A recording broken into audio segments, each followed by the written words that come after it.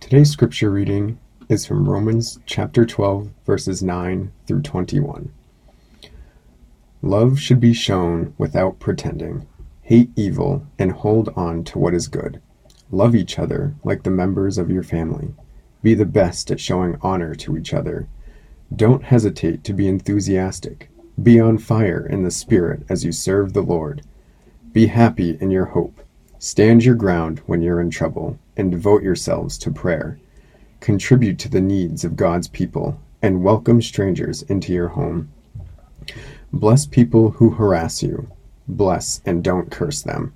Be happy with those who are happy, and cry with those who are crying. Consider everyone as equal, and don't think that you're better than anyone else.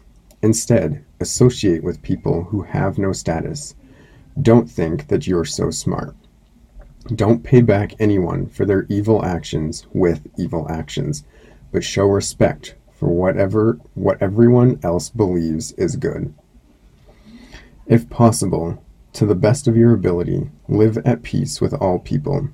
Don't try to get revenge for yourself, my dear friends, but leave room for God's wrath.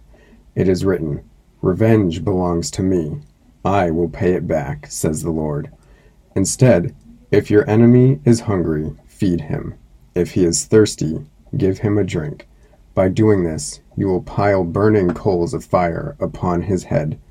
Don't be defeated by evil, but defeat evil with good. This is the story of faith and faithful struggle. Thanks be to God.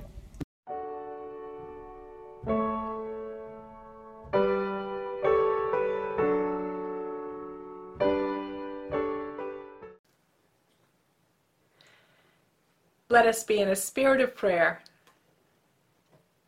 Gracious and loving God, may the words of my mouth and the meditations of each one of our hearts be acceptable to you, our rock and our Redeemer.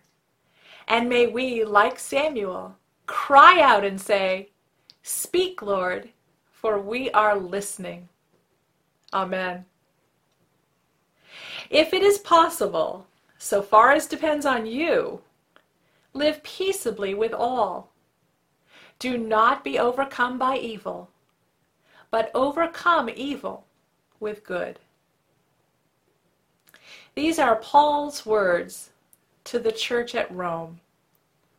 In some ways, they are a reiteration of some of the concepts that we hear about in the Sermon on the Mount and the Beatitudes.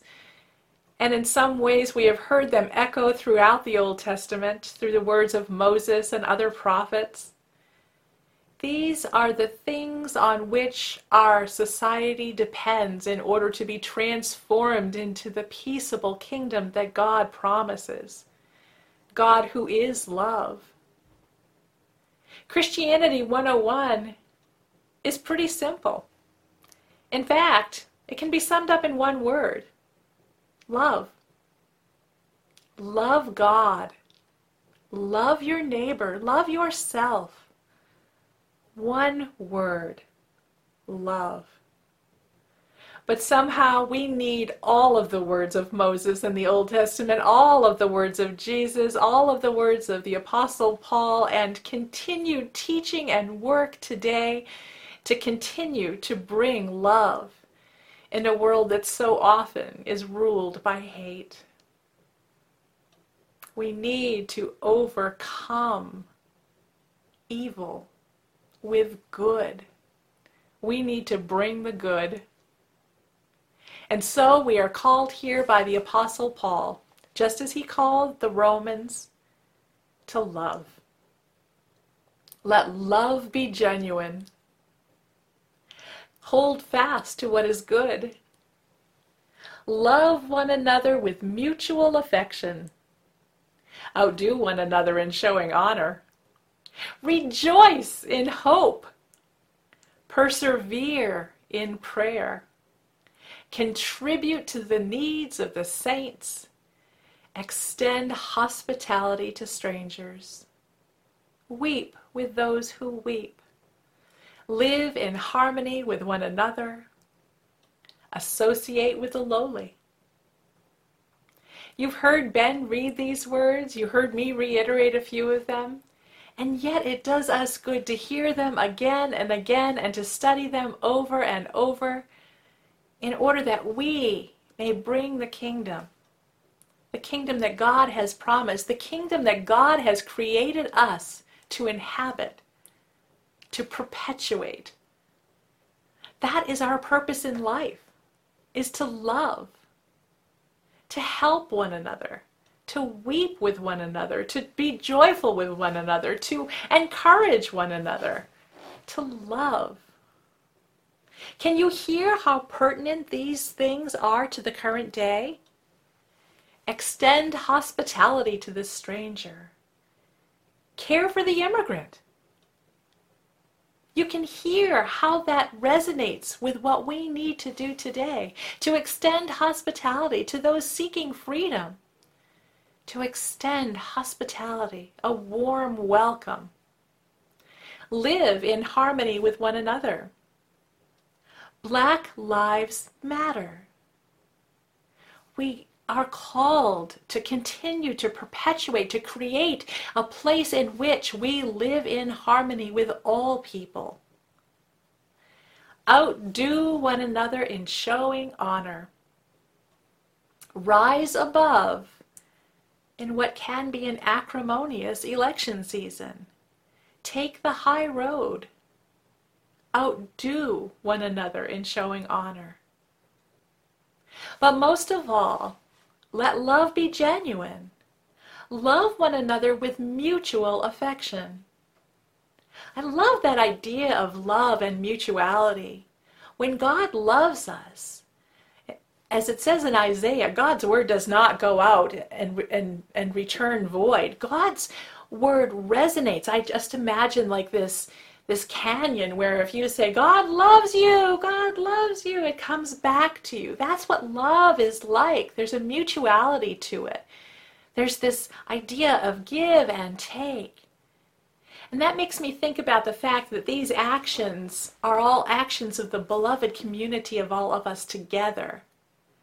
So that when we breathe in and out, there's this rhythm like the tide, like God's love for us going out and returning to God, like our love going out to one another and returning, this mutuality. My stepmom Judy used to be one who received gifts with such grace.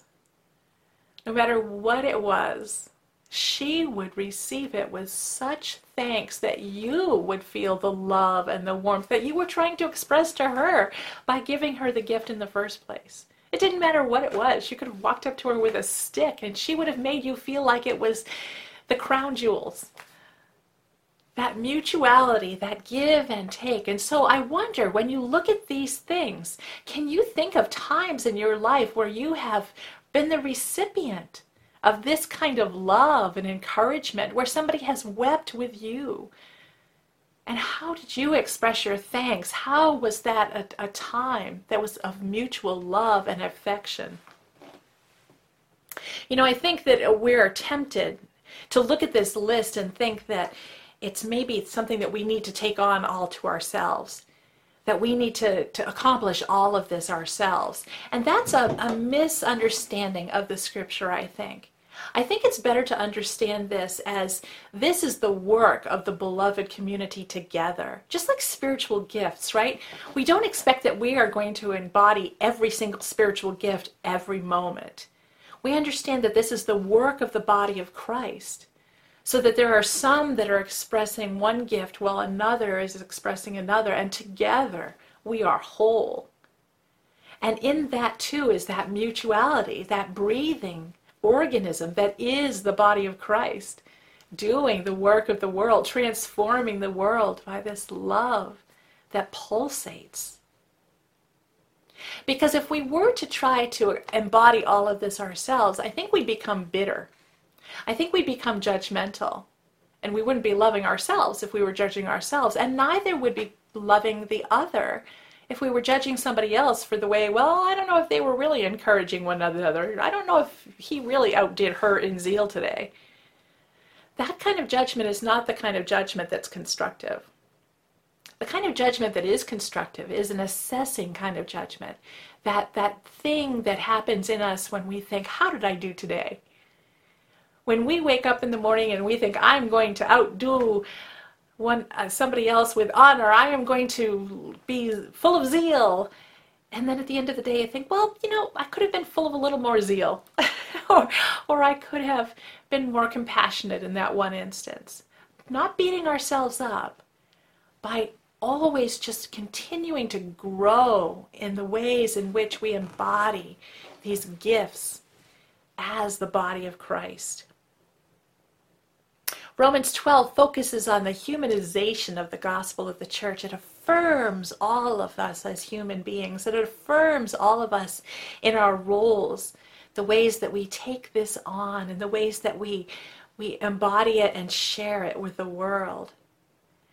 It equips people to appreciate diversity in all its forms. When it says here to associate with the lowly, I think it's not something that's hierarchical. I think that we're talking about associating with everyone, understanding ourselves to be equal with everyone, and allowing others to bring forth their gifts, and not having to always have center stage to ourselves.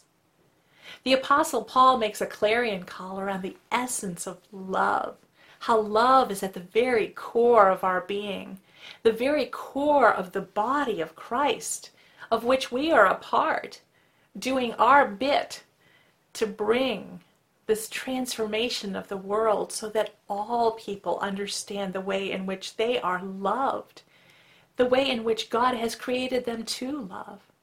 That's our purpose in life, isn't it? To love, to be loved by God the Creator, and to do that for which we were created, to love one another, to lift one another up. Our lives need to be guided first by hospitality and then by faith. Without hospitality, there is no love. Without welcoming somebody in and giving them all that they need, shelter, food, whatever it is they need, a respite from the storm, we are expressing love. We are expressing what God has made us to express. And thereby we develop in God, in our faith, and love drives out anything that is not like itself. So any acrimony, any dissatisfaction, when we begin to accept each other for who we are, and we love each other, understanding each other to be children of the divine, all is in harmony. We're not vying for a place any longer. We're understanding our place and allowing others to take their place.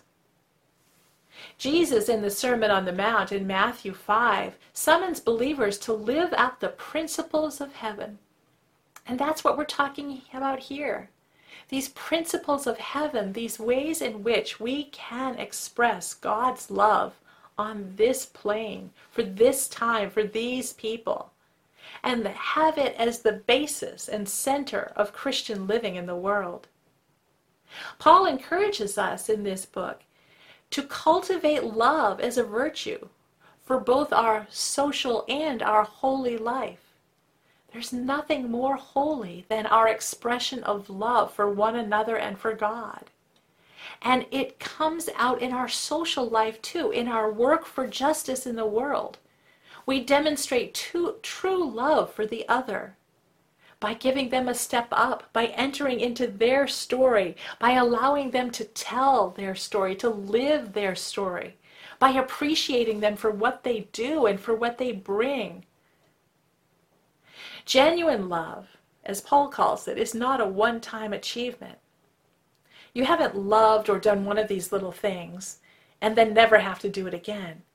You have to continue to love and to be genuine and to outdo one another in honor and to be zeal and to express joyfulness throughout your life, always doing it a little bit better, always going a little higher, always expressing it to one more person. That's what transforms, like the yeast in the dough. That's what transforms the world. Like the ripples in the pond that reach out further and further to all of God's creation. It's a sought-after virtue that is enacted through daily practice and prayer. Just think, if you're learning the trombone, you don't pick it up one day and know how to play it perfectly. You have to practice each day. If you're a runner, running one day is not going to be the epitome that enables you to win the race forever. You have to strengthen those muscles.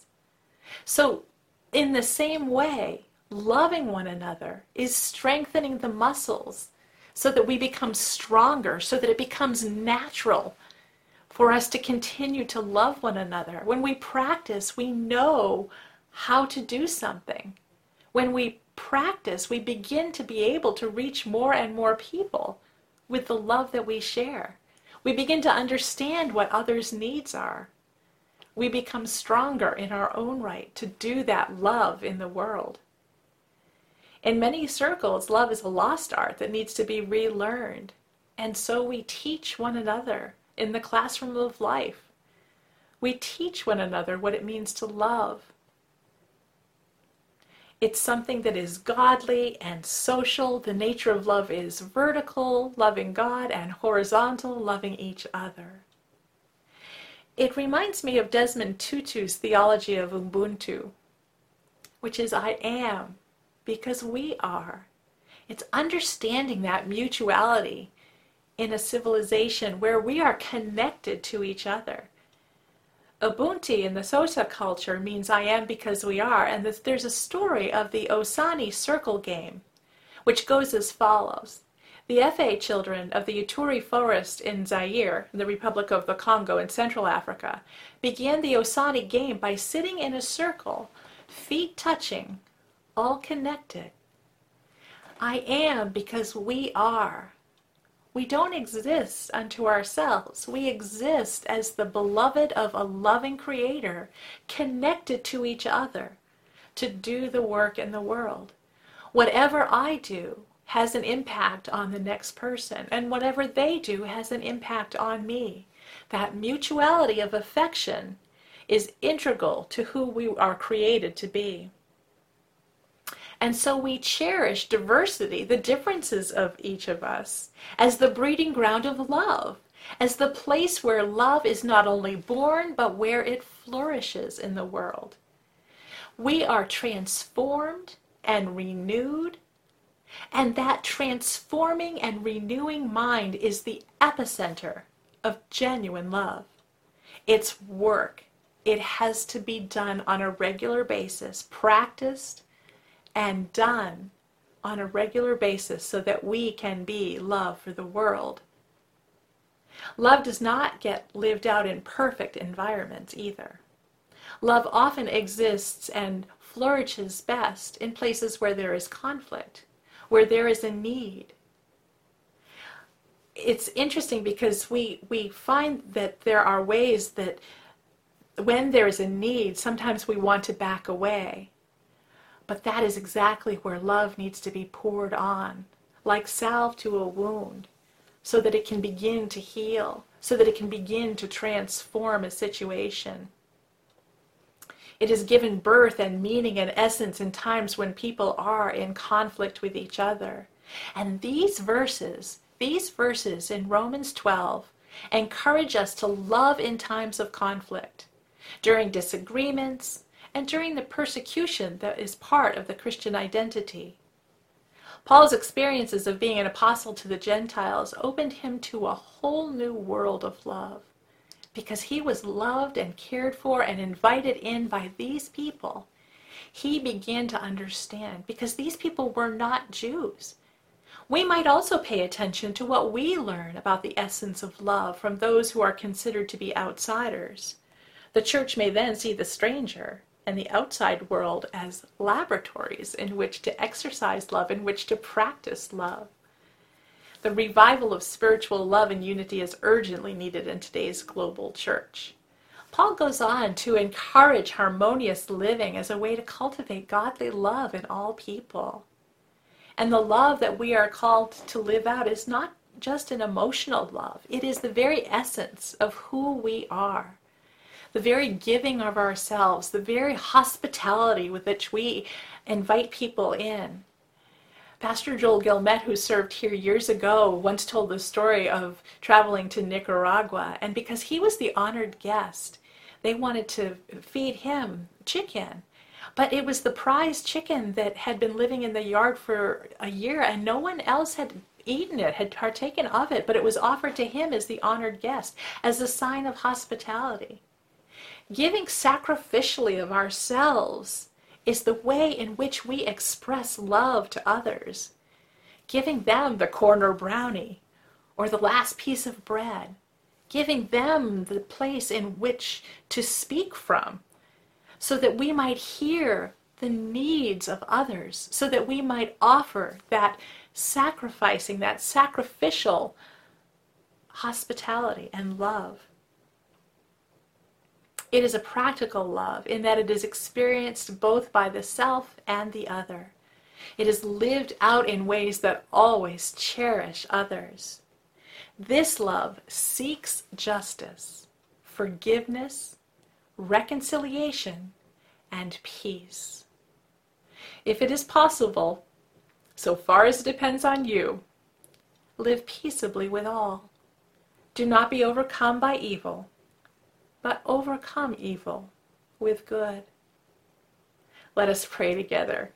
Let us pray that we might work together with our pewmates, with our neighbors, with our friends, to be the church in this world, to express the love of God to those who might not ever have felt it, so that they might feel the warmth of the village, so that they might understand themselves to be welcome, to be at home, to be integral, to be connected to us. O heavenly God, who is love, endow us with the understanding with which to use the love that you have so generously bestowed upon us. Amen. Thanks be to God for this indescribable gift.